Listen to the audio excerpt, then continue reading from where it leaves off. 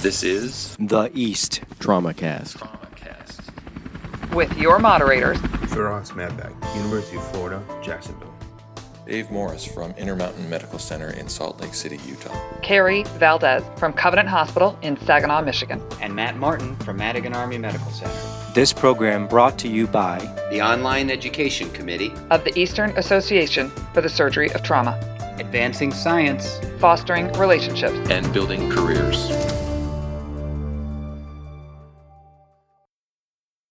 Hello and welcome to the East TraumaCast series. I'm your moderator, Firas Madbag. I'm an assistant professor of surgery at the University of Florida in Jacksonville, alongside Dr. Carrie Valdez, who is co-moderating today. Dr. Valdez is an acute care surgeon at Covenant Healthcare in Saginaw, Michigan. Thanks for joining us, Carrie. Thank you. Glad to be here. So, Carrie, every night I'm on, it seems like I was asked to evaluate one or two patients with acute anorectal disease that range from mundane, more benign conditions that tend to be intensely painful and uncomfortable, all the way up to conditions that have life-threatening implications. So certainly a ubiquitous set of diseases that often require urgent intervention, like a lot of conditions in acute care surgery.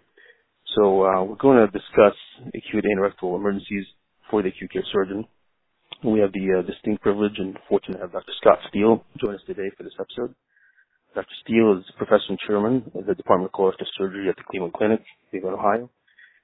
Previously, he was an active duty service member in the United States Army from 1998 to 2015, which included 4 deployments as a trauma surgeon.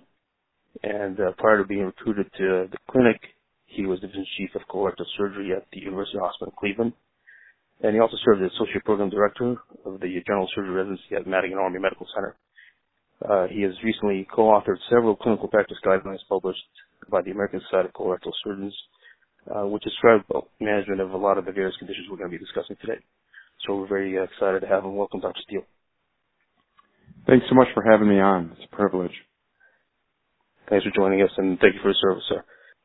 Let's start by defining the scope of what defines anorectal emergency disease, conditions that encompass things that should really get us excited to, walk down and see the patient in an expeditious fashion, or, for our colleagues in the community to drive in and see a patient for prompt intervention. That's a great question, and I listened to your lead-in, and one of the things that I was thinking about when I got asked that question previously, I actually got asked to give a very similar talk at one of the national meetings a couple of years ago, and when I was putting the talk together, I was thinking to myself, what is a true anorectal emergency? And as you said, there's anything from, hey, listen, my butt hurts really, really bad, and I need you to do something about this, that patient, to the septic patient that you see in the ICU that's oftentimes morbidly obese. They're a diabetic. It started out with a simple pimple, and what you think is going on them turns to be something as, profound as bad Fournier's gangrene. So that spectrum of type disease with the anorectal emergencies really kind of goes back to your definition of what emergency is.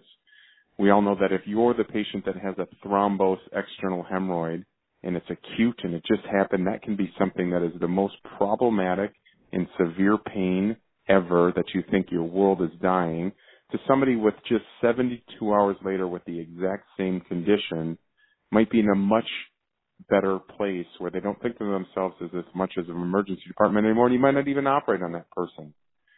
We know that particular other situations like butt pus themselves are things that the anorectal abscesses are a little bit more on the emergent side, that they need to be lanced in the appropriate setting, and they're not unlike kids where you can aspirate and give antibiotics to, that these are things that should be taken care of. But if they rupture in and of themselves and get called by the emergency department with a fistula, well, that's not an emergency anymore. So the unique thing about the anorectal conditions is that really, in and of themselves, not only is there a wide spectrum of disease that could constitute an emergency, but it's also in the actual conditions themselves where they lie along the timeline, and the spectrum may determine what the acute care surgeon has to do, if anything, especially in the beginning of the night or beginning of the day or the middle of the night.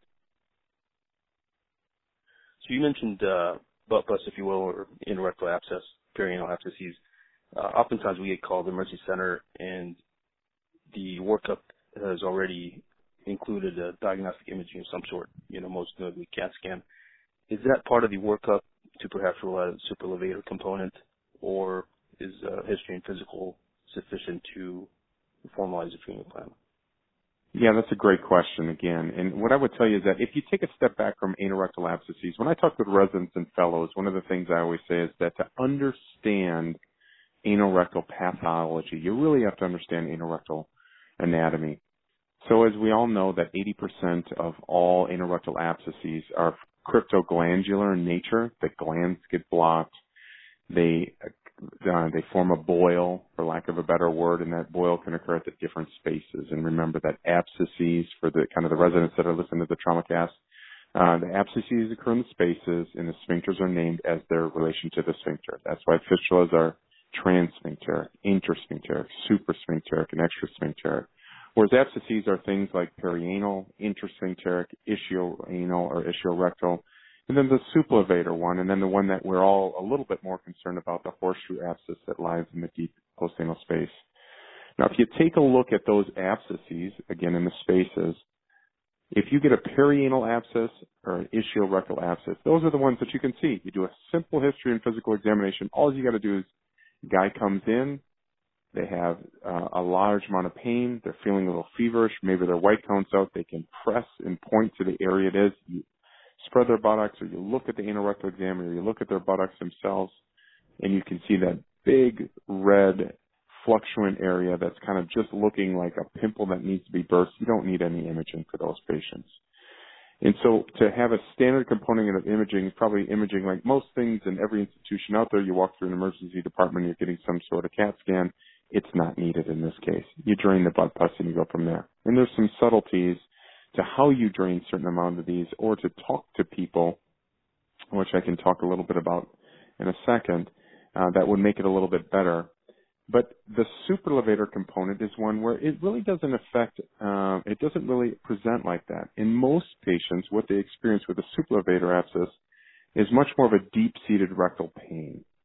So those are the patients that they don't look good. They look sick. And you're looking at their buttocks and everything looks normal. So kind of a what I like to tell when I'm giving lectures, this is a gold nugget, that when you think about and hear about patients who have anorectal disease, before you ever look there, you should have a good idea what's going on. Young, healthy person, having mostly pain with bowel movements, they wipe and they got blood on the toilet paper, you should be looking for a fissure. If you don't see a fissure, you want to know what's going on. So somebody that's looking like they're a little bit sick, a little bit feverish, maybe their white count's up, or maybe you haven't even checked the lab yet, they complain of a deep-seated rectal pain, or they complain of a buttock pain, and you look down there and you don't see an abscess, and you question and probe a little bit more, and you say, is that pain deeper? Is it higher up? Or is it right down your bottom? What are you talking about?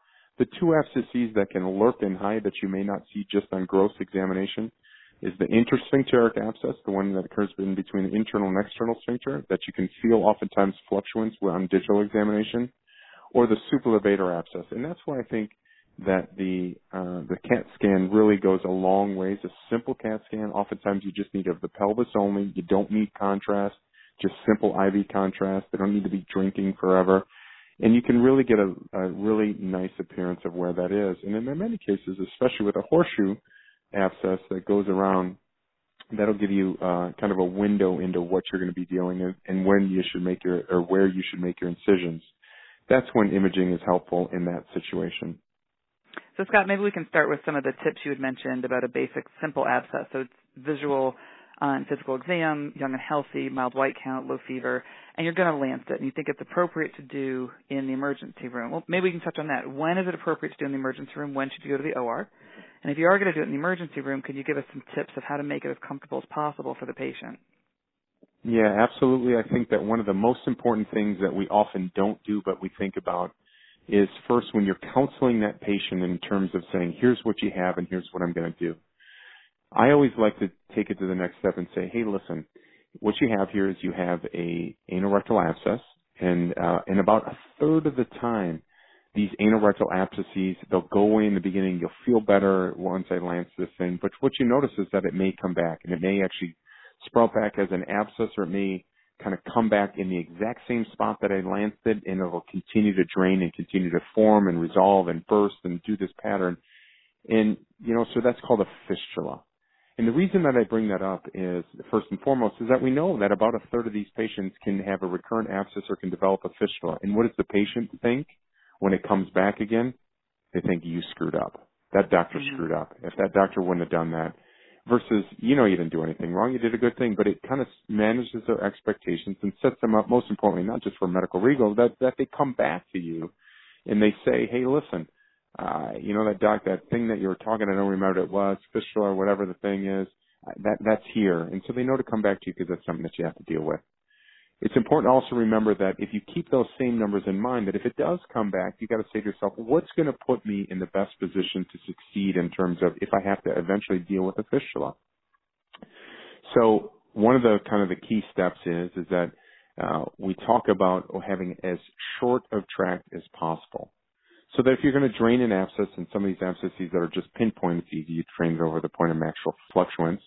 But if it's a large abscess that in some cases can encompass a large portion of the perineum or the buttock themselves, you want to drain it as close to the rectum as possible because you want that to be a shorter tract if it's a fistula that you have to deal with. And they talk about a crucia type incision. They also talk about sticking your finger in there and breaking up all the loculations. They talk about packing. And what you really see, you'll read this in 1,000 textbooks, but you'll also see many papers that suggest that none of those matter, that you should pack only for the fact that you get a little bit of hemostasis at first. But if you open it accordingly, then and not just make the little stab incision that oftentimes maybe some of the emergency department docs will do because they're not trained appropriately, that skin may close and it can reform right away. But if you make a nice size incision, that's not meaning that you need to gash open the person's buttocks. But if you make a good size incision and just get it drained adequately, that will be enough. And then you can pack it just to kind of keep that hemostasis and maybe for a day or two, and then it'll allow it to resolve on its own. Regarding the ability to, when do you drain in an emergency department and when don't you? I think that when you have patients that have any question of a horseshoe abscess or have any question for sure of Crohn's disease or something where you feel like I need to get a better look at this area, those are the ones that need to go to the OR for an evaluation because you really have a hard time in any emergency department. The scopes aren't that good. The lighting is very poor. You can't get the patient as comfortable as need be. Those are the ones that just getting an evaluation in the emergency department aren't great, and you should take them for an EUA. For sure, those perianal abscesses that are just good, probably the first thing that you need to do is you need to have the ability to, first and foremost, do the job that you're going to do. And if you can't adequately drain it in the emergency department, you need to go from there. And that could be because the patient isn't comfortable. Oftentimes this is with kids or with people that you're just like, I'm not going to get a good one. They talk about adding sodium bicarb, but the reality of the situation is that even if you add that to your local, that oftentimes isn't as good to be able to take it down. Now, you can do a good anal rectal block, and that anal rectal block will relax some of the sphincter and allow you to have a little bit of more of an ability to allow that spasm to go away, and that may help. And remember, a true anal rectal block encompasses two things. You feel for the ischial tuberosities. That's where the nerves are kind of coming through, and you'll do a fan-like one. And whether you use, longer acting like a Marcaine or bupivacaine, something like that, versus the shorter acting lidocaine one, you block there, and then you go right around the anus themselves. And then typically a clockwise manner to do a true anal rectal block. That'll hopefully be able to numb up a little bit more of the area, in addition to numbing over where the abscess is. That might help out a little bit.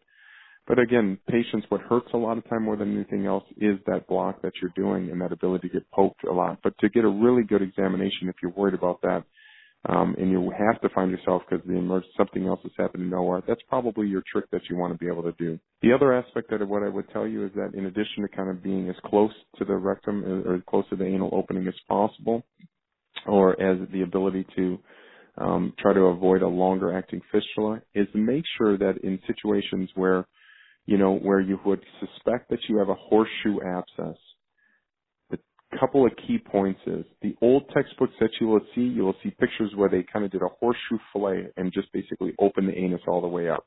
And that's not really what you need to do or you want to do.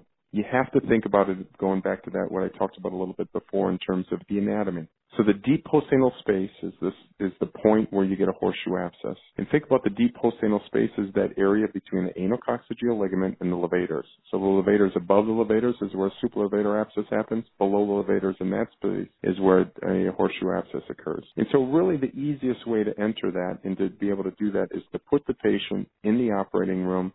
And then I like to do most things in a prone position anorectally, but in many cases, that deep postanal space is much easier accessed by a lithotomy position where you're looking right down on the posterior midline. And for big horseshoe abscesses and deep postanal space abscesses, you can do a digital examination and feel at the dentate line that there's an opening at the crypt, because that's where a lot of this starts. And you want to accomplish two things during this point. You want to accomplish having drainage, and you can do that with counter incisions laterally on each side or with a hemi-horseshoe on one side over the point of maximal fluctuance, and then you want to destroy that crypt. So what I do is I oftentimes will put a Kelly clamp in that crypt and kind of just spread it and open that area up to get more drainage. And then depending on what you have and what the patient that you're seeing and the degree of what they have and how you feel that you can have an ability to drain that, you may want to put a Penrose drain through there or put a Ceton through there to basically temporize the situation. But that's kind of a tip that you want to do. Lithotomy position, destroy the crypt on the inside, and then drain on the outside. And that's something that you want to do in the operating room. You touched on a little bit that a third of these patients go on to have fistula and ano down the road, and about 30 to 70%, depending on what series we read, have concomitant fistulas. Is that something you recommend looking for at the time of the initial drainage, or would you actually wait for the inflammatory response to subside and then bring him back to do an exam under anesthesia? Yeah, so there was a big paper on this, and I think there was also a Cochrane review on this not too long ago that took a look at concomitant fistulotomy in the setting of anorectal abscesses versus just drain the abscess and see what occurs. In my personal opinion, I think that especially if you don't do a whole lot of anorectal disease, you're never wrong just to drain the abscess and see what comes up. I don't make it a point to look for a fistula. I think the point and when I really am looking for fistulas, again, if I get a straightforward abscess and it's one single abscess or even a horseshoe abscess, I'm going to drain that abscess and see what happens. The point where I really think that it's important for anybody to start looking for fistulas, and then more importantly, how you deal with those, is in the patient who has perianal Crohn's disease. So you know you have a Crohn's patient. You get called by the emergency department, hey, this guy's butt looks pretty bad. He's got all these openings, and you know they can't tell if he's got Crohn's or hidradenitis, and you're just looking at him like, what is going on? That's a person who needs a good EUA, and you need to go back to your basic principles. Function and taking care of the problem. So in taking care of the problem, what you want to do is you want to identify any abscesses and you want to drain them. You don't want to get overly aggressive, and you don't want to start dividing sphincter or start doing fistulotomies or stuff like that at the time. And you're much better off, especially in these patients with perianal Crohn's disease who have fistulas, or even those patients who you see a big fistula who have a large degree of inflammatory response, to place a Ceton. And the Ceton that I like to use in these positions are not a silk suture or a cutting Ceton or anything like that that you might read about, but it's something more it's nothing more than just a simple silastic vessel loop that's a draining Ceton that you can put loosely in the tract. Make sure you get the right internal opening so that you're not making an internal opening, and just put a draining Ceton in and live the fight another day. And if you're somebody that doesn't do a lot of Crohn's disease, or somebody who you don't even know this patient has Crohn's but it looks a little bit funky, then get them to somebody who does a lot of this, and the patient will be much better off. So the key is, again, function. We're not going to divide a lot of sphincter in the setting, if any at all. We're just going to put that draining Ceton in, and then taking care of the problem. Drain the pus that's staring you at the face. Do you have any tips for, this happened to us actually the other night, you're trying to pass a Lacrimore probe or mosquito through the secondary or external opening. And, you know, the good solves rule that we're all taught in residency, just in my experience, seems to be a little bit generally more accurate in anterior, you know, radial tracts, posteriorly not so much. And you're trying to get through that curvilinear tract, and you can't really, or you inject some peroxide, and you can't identify the tract and the primary opening. I think the risk there is creating a false tract. Would you stop at that point? Yeah, you touched on a couple of very good points right there. So a couple of things about fistula. So we all know that, the standard answer is, when can you do a fistulotomy? When should you put a Ceton in? And we talk about those things. If it's, anterior in a female, be very cautious about that, and, be much more apt to put Cetons and not do a fistulotomy.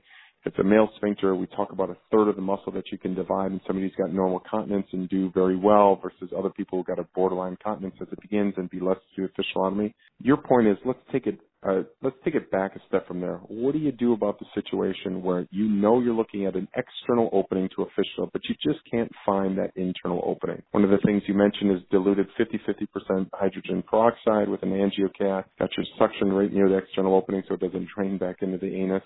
You inject in that, and you don't see it. It's not going anywhere. It's not passing. You do the lacrimal probe. It's not going around to where you feel. You can't necessarily really find the internal opening. Remember, in some of these cases, what you can do is you can use the hook crypt probe that comes in every set, and you can kind of go along on the inside portion at the crypts on the inner portion and see if it slides into a hole. It doesn't just kind of grab that papilla that's kind of sitting up there that's not going to help you out. It's not a true opening in there, and you just can't find it. Hydrogen peroxide is great, but it oftentimes doesn't find it.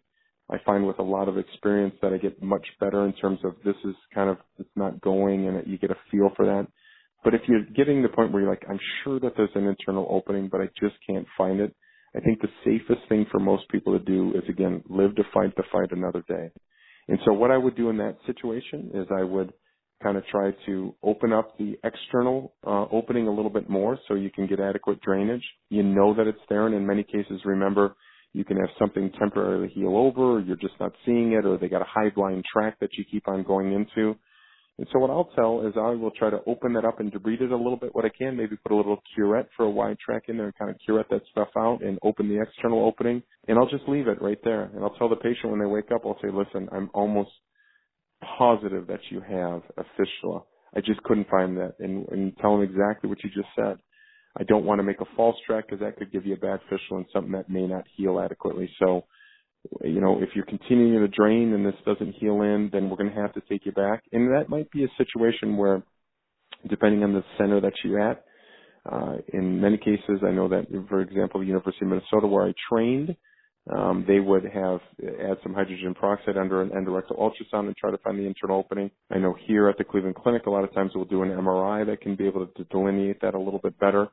Or you just wait a little bit while longer and you schedule them for another examination or anesthesia in a little while longer, assuming that the patient doesn't get sick or have other issues. And almost assuredly, if there is an internal opening, you're just not seeing it, you'll see it at that secondary evaluation.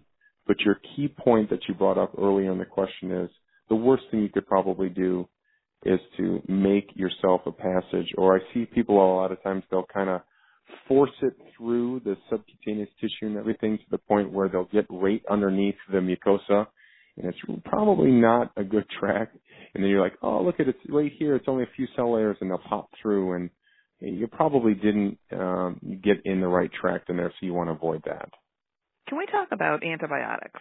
So for an immunocompetent perianal abscess that we're going to land in the ER, and then kind of walk through immunocompromised patients or the deeper kind of abscesses that are taking us into the OR, what is your plan of attack, Scott, for antibiotics? Yeah, so one of the things that we put when we were making the clinical practice guideline is it looked at that same question. And there's some data that would say that those patients who are immunocompromised for any reason, and especially if they have a large amount of cellulitis, and, you're probably going to see associated with that a white count, that they're probably the only patients that need antibiotics. But where you have drainage and a straightforward abscess in an immunocompetent patient, they don't need antibiotics. And that's your general rule of thumb. Even those patients that are immunocompetent that have a big abscess that maybe has a little bit of surrounding erythema, maybe a little bit of cellulitis, those patients don't need antibiotics. There's no good data that would suggest that they don't. Now, you gotta, we are not robots out there. And as you guys know, sometimes you just look at that bum and you're like, man, that guy's got a lot more cellulitis than I would suspect. Giving them a course of Flagyl or maybe ciproflagyl, can that help them? We know that Flagyl in and of itself not only has some the antibacterial, the bacteriostatic thing that Flagyl has, but we know that it's got anti-inflammatory effects. And there's good data that would suggest even in hemorrhoids that if you put somebody on Flagyl, that maybe their pain is going to decrease. So it's got some certain components to it that might help you out in more ways than one. But in general, the textbook answer is straightforward abscess in an immunocompetent patient that's adequately drained. You don't need antibiotics. The grayness starts to come in the fact when you have, and I guess on the other end of the spectrum, somebody who's immunocompromised, low white cell count, you should be asking yourself, should I be doing drainage of anything? That's the whole That's the whole, do you do anal rectal examinations in somebody who's got leukopenia, or just you put those patients on antibiotics alone because technically it's sterile because they can't mount a response? It's your other classic question that you kind of get asked. And then I would say there's somewhere in between where you have the morbidly obese person who comes in and they got a large amount of cellulitis, but you're looking at an abscess and maybe they're a diabetic and you just feel, something's not right about this person. Are you wrong for giving antibiotics? I personally don't think so, but if you looked at our clinical practice guideline, we would suggest that, that outside of that kind of one extreme, you probably don't need them. But we're all human, and I don't think there's anything, particularly wrong with it. In a, diabetic, obese, anyone immunocompromised, how long do you keep them on the antibiotics? Yeah, so I guess, why do we keep anybody on antibiotics and how long? It seems like what's the flavor? I read a paper not too long ago that said 8 days. Right, it's football scores. Isn't that great? It is. It's whatever what did you do in residency? What did your mentor that you really liked did? We say, put them on for a week, put them on for 10 days, put them on for 14 days. There was a paper, 2 years ago or something like that came out that said the magical thing was 8. I love that it was an off number. I just thought that was great. So now we went with a touchdown and a 2-point conversion. And a 2-point conversion. So, yeah, exactly. So, I don't know. I think that, you got to take a feel and see what are we dealing with. I think the more important thing is, could you give them a week of antibiotics and see if it's somebody that you're really worried about and you're in the middle of the night. What I'll do in those things is I'll drain that person. I'll say, listen, instead of just come back and see me within a week or come back and see me within 3-4 days. Or listen, this really concerns me. I want to see you in a couple of days in clinic, or I'm going to have you see just so I can look at your bottom and make sure that this isn't progressing onto something that's more importantly. And then you can make it a gestalt and see kind of what's going on. I think that, we worry about doing that short course of antibiotics for fear of X, Y, and Z in terms of superbacteria, and we didn't really treat it or we half treated it or whatever. And I think that's where the 7, 8, 6, 10 days, 2 weeks, whatever goes from. But a week is fine. I would start there, but more importantly, I would bring them back to the office and take another look at their bottom. Let's switch gears a little bit and say on gross inspection, obviously another etiology you touched on a little bit earlier is the anal fissure, another etiology of acute, severe, intense perianal pain. In the middle of the night, is that something you would initially manage non-operatively with, topical nitrates, or would you still go with the gold standard of, superior healing with the sphincterotomy? So the good news for all the acute care surgeons is very, very, very, and almost never is an anal fissure an acute surgical emergency. Never. Somebody comes in, they got a routine fissure, you give them a topical medication and see how they do. Remember, when you're talking about anal fissures in general, the treatment strategy is kind of one of a stepwise approach. On one extreme, what you have is the gold standard lateral internal sphincterotomy. It's got the best rate of healing. It'll heal about 90% of fissures, and it takes about 8 weeks to heal it in.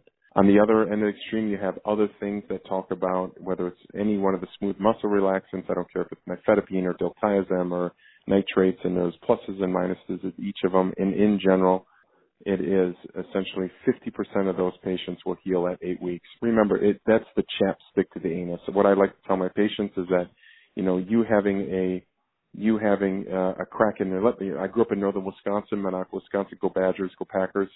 You have the ability now. Go Browns. You have the ability to you put that chapstick on in the winter if you have a cracked lip, and every time you smile, that crack opens up and it hurts, and that chapstick you put on the point where the lip can heal. Whatever you decide that is your topical treatment of choice, whether it be any one of the smooth muscle relaxants, and there's a lot of different things out there that talk about them. The important point is to know is that the body needs to be able to heal that. So we work on the stools and we work on something to relax the muscle if it's one of the standard anal rectal fissures that are from a hypertonic sphincter. And that takes a while. It takes a while to get to be able to heal. So there's nothing wrong if you get called by the emergency department or somewhere and they're like, I got a guy, acutely painful, he's really, really tender, he's got an anal fissure, I'm staring at the anal fissure, can you come down and see him? Put the guy on nifedipine, put the guy on nitrates, put the guy on diltiazem and have him come and follow me out. The important point is when you see them is to kind of guide them through that and say, so who don't you do a lateral internal sphincterotomy on? Well, first of all, everybody has their own kind of methodology of dealing with. Some of the more gray-haired people will say, we underutilize lateral internal sphincterotomies. We should use them more. The rates of incontinence that are quoted as 10% or 20% deflatus, and they get better with time. those are too high, and so they'll do a lateral internal sphincterotomy on anybody. On the other end extreme, I know that there's even some colorectal surgeons that are like, dude, I don't ever do a lateral internal sphincterotomy. I try to treat all those patients conservatively. They're scared to divide the sphincter. It's the holy grail, the sacred cow, whatever you want to call it, of the GI tract, that they don't want to unnecessarily divide that if they don't have to.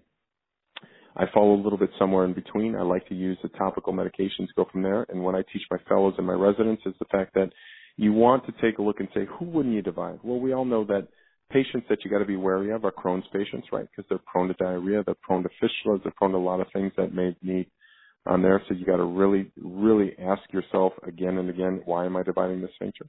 And am I really dealing with a true hypertonic sphincter? Am I dealing with a process that's associated with Crohn's that needed to be treated with the inflammatory and the anti-Crohn's medications? So that's first and foremost.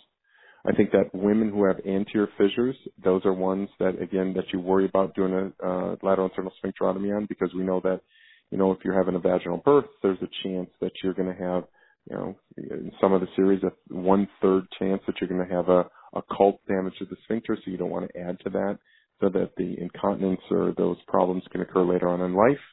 I think that those patients who have a baseline incontinence are certainly people that you want to obviously really avoid a lateral internal sphincterotomy on. And so when you kind of start looking at those patients, and again, who don't have a hypertonic sphincter, you wouldn't divide that. So we know that a low pressure fissure can be just as painful and just as often present with having problems with it, but that's a whole different process. And those are people that might even need to have a sliding flap anaplasty, again, something that is purely elective and purely something that you would never deal with on an acute basis. So in general, rule of thumb is, if you're getting called on somebody like this and they're sure it's that and nothing else, it's an anal fissure, the best way to go is a topical medication. And depending on where you're at, that could be DILT, it could be nifedipine, it could be nitrates. Completing the trifecta of acute perianal pain, you mentioned in the opening thrombosed external hemorrhoid. Another phone call we often get is the prolapsed, irreducible, grade 3 or 4 internal hemorrhoids. And, the thrombosed external hemorrhoid, which, can be a severe, debilitating, and often, frankly, embarrassing for the patient. That's one issue. And then oftentimes even, which, I tend to be skeptical when I get a phone call about the male patient with a rectal prolapse, which, much more prevalent in females, about 6-to-1 ratio, as mentioned in the guidelines. But oftentimes it's actually prolapse, large grade 3 or 4 hemorrhoids. So what are your thoughts on emergent management of hemorrhoids, and maybe a couple of tips making a distinction on physical exam, prolapsed hemorrhoids versus rectal prolapse? So if you look at most textbooks or most guidelines, just the first question is, how do you distinguish between thrombosed external hemorrhoids versus rectal prolapse? And it can actually be confusing if you don't look at a lot of that, and then it's almost like once you get used to seeing it, you're like, it's pretty obvious that this is what I'm dealing with is true prolapse. Remember, prolapse, you see the circumferential folds of the rectum coming at you, out at you like a telescope. Now, on issues where it's just rectal prolapse and it's not strangulated or it's not incarcerated or anything like that, the best thing to do is just to push it back in. And they talk about people who have chronic rectal prolapse that every time the person stands up, it just comes right back out at you. And so what do? Well, there's things that you can do. You can have, I've even had patients that just, they couldn't, they were at a small hospital, they couldn't get in to see me, and I just say, roll up a water gauze and just kind of put it by the rectum. You don't put it in the rectum, but put it by the rectum and have them wear, a pair of tight underwear, and it'll work almost as a plug to prevent it from coming out. There's nothing wrong with that. An incarcerated rectal prolapse that you're sure is rectal prolapse, it's coming out at you like it's a bullseye coming all out, and it's truly, either strangulated or incarcerated where like this is a problem. Obviously, if it's dead and it truly is strangulated, that's a surgical emergency. And if you're not used to the textbook answer is from below, in that situation, you would do an emergent, what we call a perineal rectosigmoidectomy, which is otherwise known as an Altmaier. And if you don't do a lot of those, that's not the time to start. That's the time to get to somebody who does that and just take care of it. For those patients that are just incarcerated and they're not strangulated and they're just edematous, that's where you'll read about things that we take from the veterinary literature and, pouring sugar on it to kind of try to use that osmotic properties of sugar to get away that edema. Another thing that'll oftentimes work is just doing a good anorectal block, because oftentimes when the rectum comes out and it stays out and it's acute, and that's somebody who has that kind of chronic prolapsing out, the sphincter goes into spasm. So you're trying to push back in against the sphincter that's in a spasm, and you're having all sorts of problems. And so by doing an anorectal block, it can decrease the spasm of the sphincter. You can get out some of that edema. And then once you get that back and reduced, oftentimes that edema will get much better and the patients will do just fine and they'll feel better. So rectal prolapse comes out at you like a telescope. You see the circumferential rings around the rectum. Emergency is if it's truly dead, i.e. strangulated, it's black, textbook answer, perineal rectosigmoidectomy, aka Altmaier. Incarcerated, get the edema out, whatever way you can, get it back in, and you can deal with it. Very rarely is just an edematous rectal prolapse a surgical emergency. On the other hand, when you're dealing with thrombosed hemorrhoids, this is spokes on a wheel, so you don't see. When they strain, you kind of see it coming out, and I know that the textbooks will say right anterior, right posterior, and left lateral as the three columns, but in some cases you'll see, God, I just got a bunch of things coming out at you, and where are these three columns that I'm supposed to read? And sometimes there's 4 or more, and you're just looking at, and it looks like a cluster of grapes that is coming out at you. So it's not those beautiful circumferential rings of the rectum coming out. It's literally, as my daughter would say, it's the baboon butts. That, you go to the zoo and you see that characteristic baboon that's kind of got the anus and the rectum that's out. And when they're real bad, like you talked about, those are the ones that are kind of really coming out at you, and you can look like a cluster of grapes all around. Now, that's a condition when they're really out and they're really thrombosed and edematous and problematic. That is something that you want to deal with at the time. We call that hemorrhoidal crisis. That's somebody you want to take to the operating room, you want to put to sleep, you want to give a very nice anorectal block on. And the key in these situations is, if you're the guy or the girl that is doing this operation, what you want to do is you want to make sure that you don't take too much anoderm. Remember, the anoderm is that area between the dentate line and the anal verge, and everything's swollen. And you know you're going to get swelling. It's not the time to do a perfect hemorrhoidectomy. It's the time to get out and remove much of that clot as possible. You don't have to take a lot of the hemorrhoid, because the worst thing in the world you can do is be overly aggressive and leave the patient with anal stenosis. So when I do these cases, and again in showing people how to do them, the thing that I always try to teach them up front is start with the largest one first.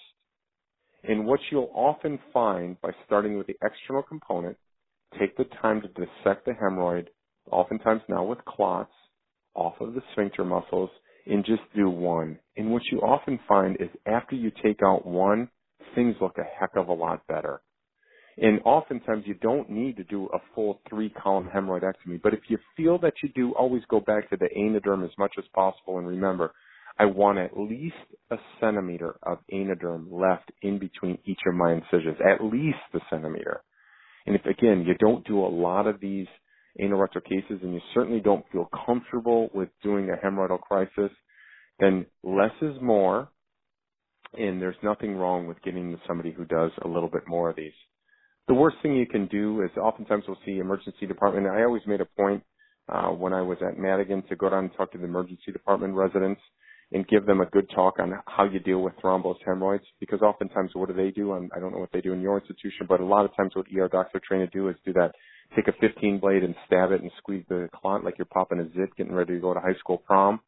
That's not what the goal is, because in many cases we know that that's not going to take care of it, and oftentimes that thrombose will then find itself not only there, but it'll kind of expand around the rest of the anus. So you really want to do a true excision. If you read in the textbooks, you'll see that it says, if the patient presents with less than 72 hours, do an excisional hemorrhoidectomy, not a single thrombosed hemorrhoid. And if they present after 72 hours, you shouldn't do that.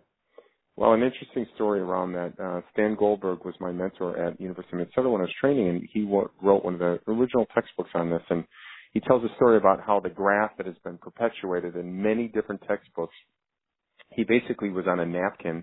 David Rothenberger, who was the chairman at University of Minnesota just most recently, came walking in, and Stan said to him, hey, David, what do you think about how much time before people come in when they got a thrombosed hemorrhoid? Is it really bad and we should, do something? And they kind of just drew out this graph on the back of a napkin that kind of marked it at 3 days, and that has just been found its way into surgical dogma and lore over time.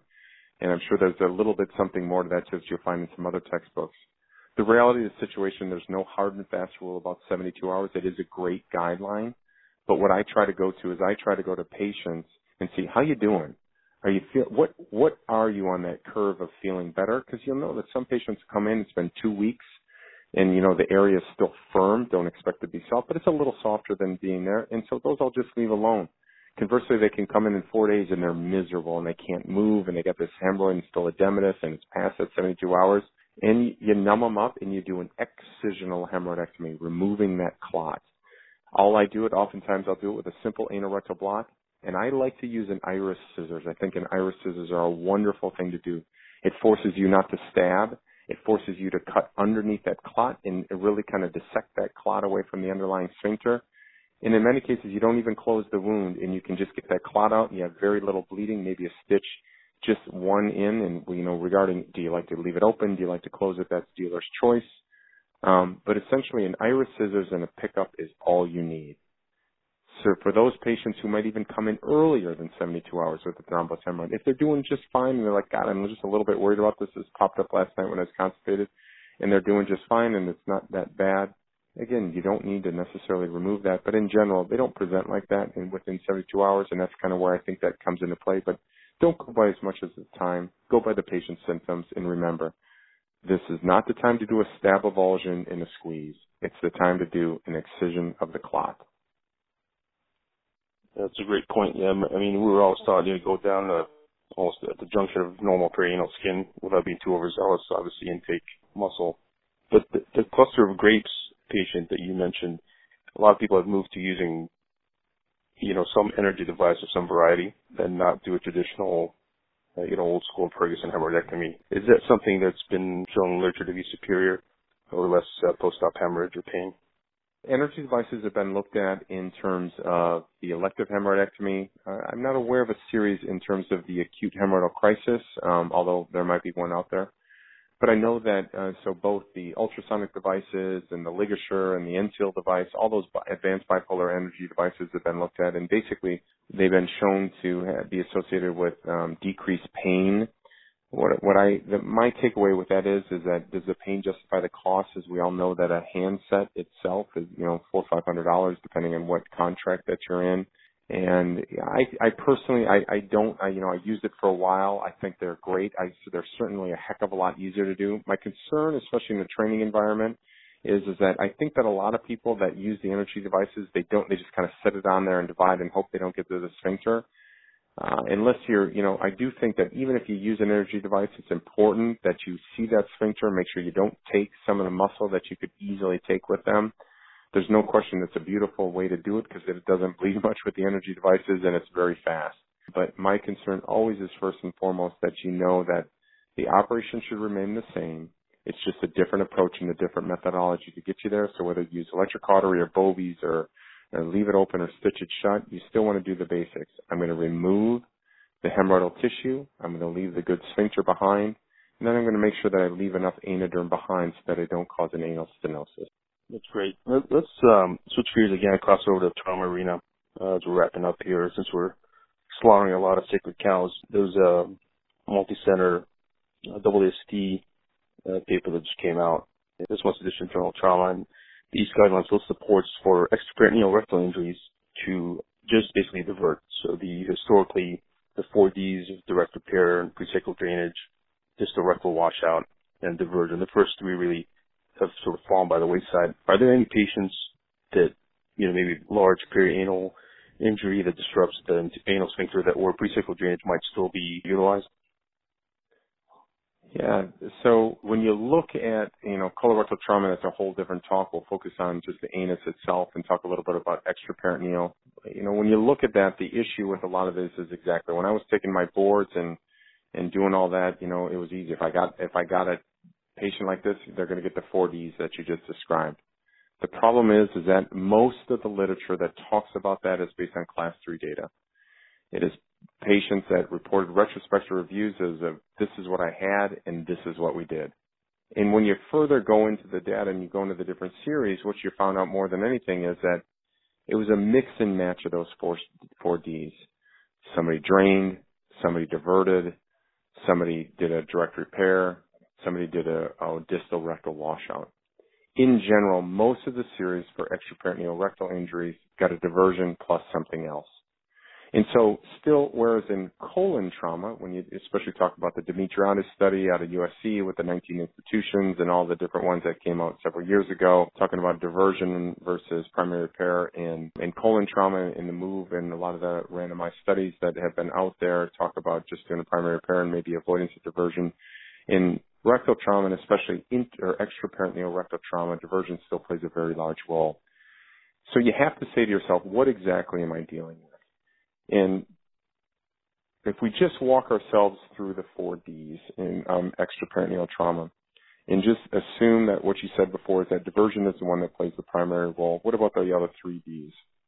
Well, definitely direct repair would depend on what you're dealing with. And what I would tell you is that you can certainly say to yourself, where don't you want to be in extraperitoneal trauma?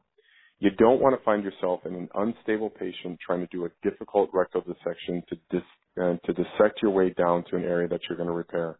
It's best to leave it alone, stay out of Dodge, and divert that patient, and again, see how they do. And if there's any other problems, go back at a later on time once they're more stabilized. But you don't want to be in the operating room. So direct repair isn't a great thing to basically do unless it's up in your face.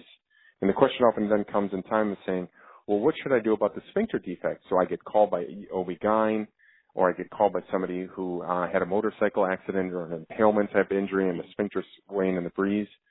I think if you're not accustomed to dealing with a sphincter, leave the sphincter alone. Because what you're going to find is more than anything, you should wash that area out. If you have grossly necrotic type sphincter, that's probably important to debride like you debride any other thing that's dead. And then in many cases, you're going to want to wait and see what the scar looks like. Now, this is different than if you're called and you're used to dealing with the sphincters and you got a trauma birth tear that's otherwise clean and it's a young, otherwise healthy patient and you can see the tear in the sphincter. There's nothing wrong with repairing that right that time if you feel comfortable in doing that. I'm talking about the impalement injury when somebody's coming in and everything looks like ground meat and you're trying to put flatus to moonbeams. Not the time. Wash that patient out.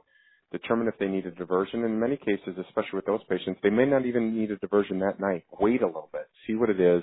You can take them for a diversion the next day when they're more stabilized and go from there. But you really want to be able to say to yourself, I want to wash that area out. I want to make sure it's clean, and I want to just kind of get a good assessment of it. So that's the direct repair. The distal rectal washout has 2 different thought processes. Some people say that, God, I know I'm going to divert them, but I don't want to leave all that column of stool in there. And so I just want to kind of get it out. And, so you can, if you fall into that camp, to put a large rigid proctoscope in, and I'm not talking about a full colonic washout with the anesthesia tubing and all that. All in many cases you need, especially for a distal rectal washout and somebody that you diverted, is to, just put a operating proctoscope in and you can either irrigate from below or if you got a hole in it from above, you can do it antegrade with the proctoscope in that's opening the sphincters to facilitate that. The other camp would suggest that you don't want to force stool into naive tissues that otherwise it wouldn't go into through that distal rectal washout. I personally feel like if it's easy and you can kind of pluck some of the stool out of there, that's great, but you don't necessarily have to, and I wouldn't go to any extra amends to be able to do that, especially when you're going to divert those patients. But if it's sitting right there, I don't think there's anything wrong with it. And certainly if you got a proctoscope that's a large board, to put it through the anus and just kind of irrigate a little bit, might be able to get that stools out. Drainage, I think the one time that drainage is maybe useful is if you have somebody, especially what we saw in combat, where you have a lot of these very large blast injuries where the whole perineum is kind of blown out, or you may have a sacral injury, it may have just kind of blasted away in the back, almost like you've opened up all of those planes, to leave a pelvic drain for a day or 2 to get that kind of that initial, blood and mixed in with stool, mixed in with other things out of there, but definitely that to open up and do the old-fashioned pre-sacral drains from below to kind of get up there is certainly not as advantageous as what really thoughts, especially when you just divert them alone. So in summary, divert, yes. The other 3, probably not as much needed outside of a few indications. And for the perineal injury, somebody who you got to take a look at the sphincters. If it's a young, healthy OB patient that is sitting right there and you feel comfortable doing it. If it's just a bunch of debris and muck and it looks like, kind of a dog chewed on it, or for those impalement injuries, wash the area out, debride what's gross and necrotic, and just stop right there. Great. Yeah, I remember seeing a picture in surgery with ventilator tubing to just the rectal washout. Yeah. Shout out to Dr. Beakley and Matt Martin there. So, do you usually do a traditional sigmoid loop for diversion? Yeah, that's a great question. Again, you're asking tough questions. So how do you do it? And I go back to saying, so what's the worst colostomy that you get given? By far, that's a transverse loop colostomy. Those are difficult. The stool is still very liquidy. It prolapses like crazy. Patients don't really like them. And outside of a very few indications, I will try not to do a transverse colostomy at all. A loop colostomy is nice because of the fact that, again, oftentimes the sigmoid colon is redundant. You can get good access to the anterior abdominal wall. By and large, it's a pretty good diverter. Not always. No loop is 100% diversion, and it's not too bad. The thing that you want to take a look and just take a step back at certain times and realize that's a good thing to be able to do. But you want to consider in the future in terms of saying, what am I diverting for? So if you have somebody that's got like a blast injury, a shotgun wound, or something like that, is it going to be something that you're going to eventually need to do a proctectomy on, that you're going to need to do a pull through and pull down? And if you use the sigmoid colon, is that going to essentially give you length issues that you wouldn't before? Probably shouldn't, because most of us would try to take out the sigmoid anyway in a pull through and use the descending colon because the sigmoid's not great, so it shouldn't be a problem. So that would probably be the preferred thing to basically use. But then ask yourself, if you have somebody who's got a large amount of problems and you want a loop, make sure that it's not something that you're really worried about that's going to have some distal flow to the stool and in that loop. And what you can do in that, a nice tip and trick to do is to bring up a loop, but you can take a GIA stapler and rotate it down towards the patient's feet and just staple that distal end in kind of an end loop and then just mature. You can tuck that right in the subcutaneous tissue and mature the end. So you get all the advantages of a takedown if it's something that you're just going to maybe that you won't have to, that you can just close in and of itself sitting right there. And that's an end loop colostomy or a pseudo loop, some people call it. Other people would call it, various different names out there. I'm mind blanking the person at the University of Chicago. Prasad. Yeah, Prasad loop out there. And that's a nice thing because, again, both ends are still there. If you want to put them right back together through something that's a little bit easier, but it avoids having spillage and to be able to go downstream. So you can also use that trick as well. Mm-hmm. Yeah, I've seen people, use a TA even to, staple and not divide that distal limb and then reverse it locally. So all sorts of different ways to skin the same cat. Yep. One last thing I'm curious about in terms of rectal trauma, the quite common impacted rectal foreign body. So these are often, self-inserted transanally. And I've seen all sorts of creative things from, obstetric forceps to Foley catheters. Are there any tricks of the trade for extraction without, avoiding a laparotomy and a colotomy to remove the object from above? Anything you share with us as far as tricks that you've kind of picked up along the road? Yeah, so I'm going to bore you very quickly with a very quick topic. So I got asked when I was just finishing my fellowship to write a chapter, and I wanted to do academic surgery, and so I said, sure. And I'm like, what on? And they said, rectal foreign bodies. I was like, okay. So I wrote a chapter on rectal foreign bodies, and somebody read that, and I got asked again to write another another chapter on rectal foreign bodies. And so, I wrote that one too. Come to be that I asked again on another one to write another rectal foreign body chapter.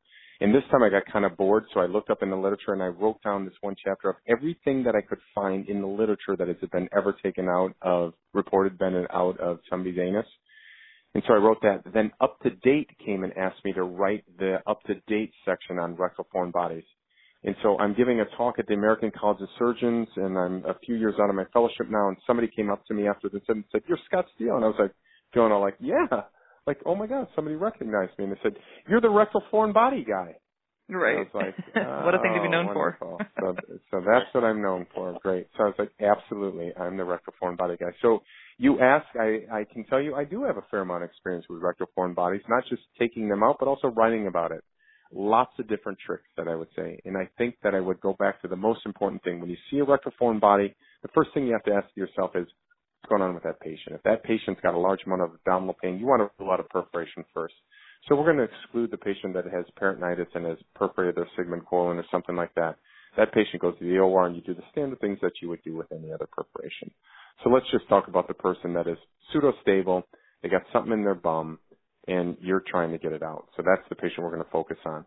So a couple of things is that if you can find out what it is, and in certain cases that is harder than what you think it should be, you should be able to just ask, do you have something in your bottom? What is it? But as you all know, that patients, it's probably more prevalent than we think. It's associated with a large amount of stigmatism. The important point to also understand is that in many cases, patients have had that foreign body in their rectum for a long time, and they've tried multiple things to get it out. And many times those things that they've tried can cause more damage than if just having the foreign body themselves. So when we look at that trauma literature and we see things like you should divert if it's greater than 12 hours since they were evaluating, you're thinking, God, who would come in greater than 12 hours in today's thing? Well, the rectal foreign body could. And so you want to ask, what is it? What have you tried to get it out? And, make sure that they don't have peritonitis.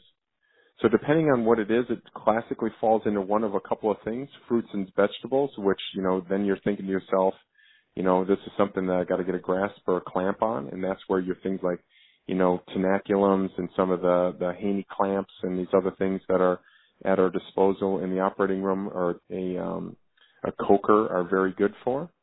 There's other things that are metal or like plastic type objects, your standard vibrators, dildos, any one of the number of objects like this that you have to say to yourself, not only do I need to get this out, but I need to make sure that obviously if it's got a battery involved, that it all comes out intact and everything, and they're pretty straightforward.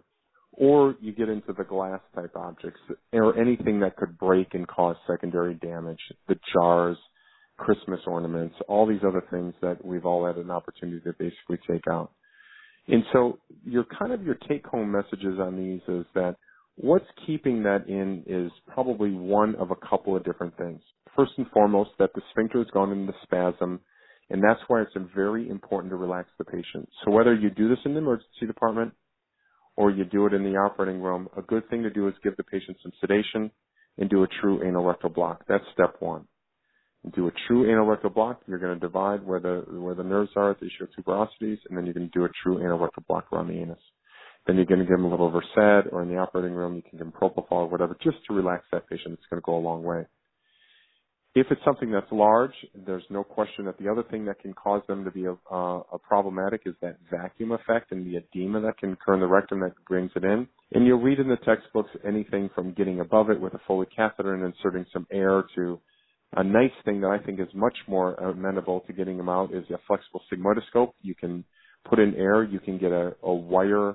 An ERCP wire is a wonderful thing to use as a lasso to grab it and bring it out. I've taken many things out with that, and one of my friends even took a billy club out with an ERCP wire to get it out there. And then the last thing that can kind of keep it in if it's not that vacuum effect is essentially the angle, where for whatever reason it's just very difficult to make that corner and that other corner as you go down the sacropromontory. But in some cases, after you get good sedation on them, you can put your hand on the stomach and help milk that down. So my algorithm is always to go and try to see if I can get out right there and understand that the best way to get something out is oftentimes your hand. So for people who are kind of a little bit more prone to putting things in their bottom, oftentimes the sphincter is very patulous. And after you get a little bit of some sedation on effect, you can actually put your hand or put your fingers in there and grab whatever it is and get it out. If it doesn't work after you've done the sedation, do that to go to the operating room. That doesn't necessarily mean you need to do anything other than do the exact same things that you were going to do in the emergency department, but now that they're more sedated and more relaxed, you get a little bit more mobility to get that area out of there. And then the third type of things you're going to go to is essentially, doing laparoscopy or a laparotomy where you can kind of get that on there. Not yet make a colotomy, but try to milk it down to your other hand or your other object to get it out. And this is, again, assuming that, using the flexible sigmoidoscopy or the wires or a Foley balloon that's up in there. The vacuum that they use in OBE is oftentimes good for like a jar if you can get the back end of a jar and bring that area out. And then finally, the last thing that you would probably do is do a colotomy and have to bring it backwards in the operating room. So It's a stepwise approach, but there's nothing that's good about that's better than just making sure the patients are relaxed. And then finally, if you're able to get it out successfully, especially if you didn't have to do any sort of a lap rod or anything, make sure that you get that follow-up x-ray, and that's the time to do a follow-up flexible sigmoidoscopy or a proctoscopy after it's out to look at the rectal wall to make sure there's not any thickness lacerations or something you want to observe the patient more, or if there's something that shows free air. That's probably the important points when you're done. Well, so that was a great discussion. Thank you so much for participating and taking the time to join us. It was a pleasure having you. Yeah, that was great, Scott. It's good to go through it in a systematic way and have it in a concise format. Thank you so much. No problem. Thank you so much for having me on. I really do appreciate it, and thank you guys for also following Behind the Knife. It's really it's been a lot of fun. Definitely, yep.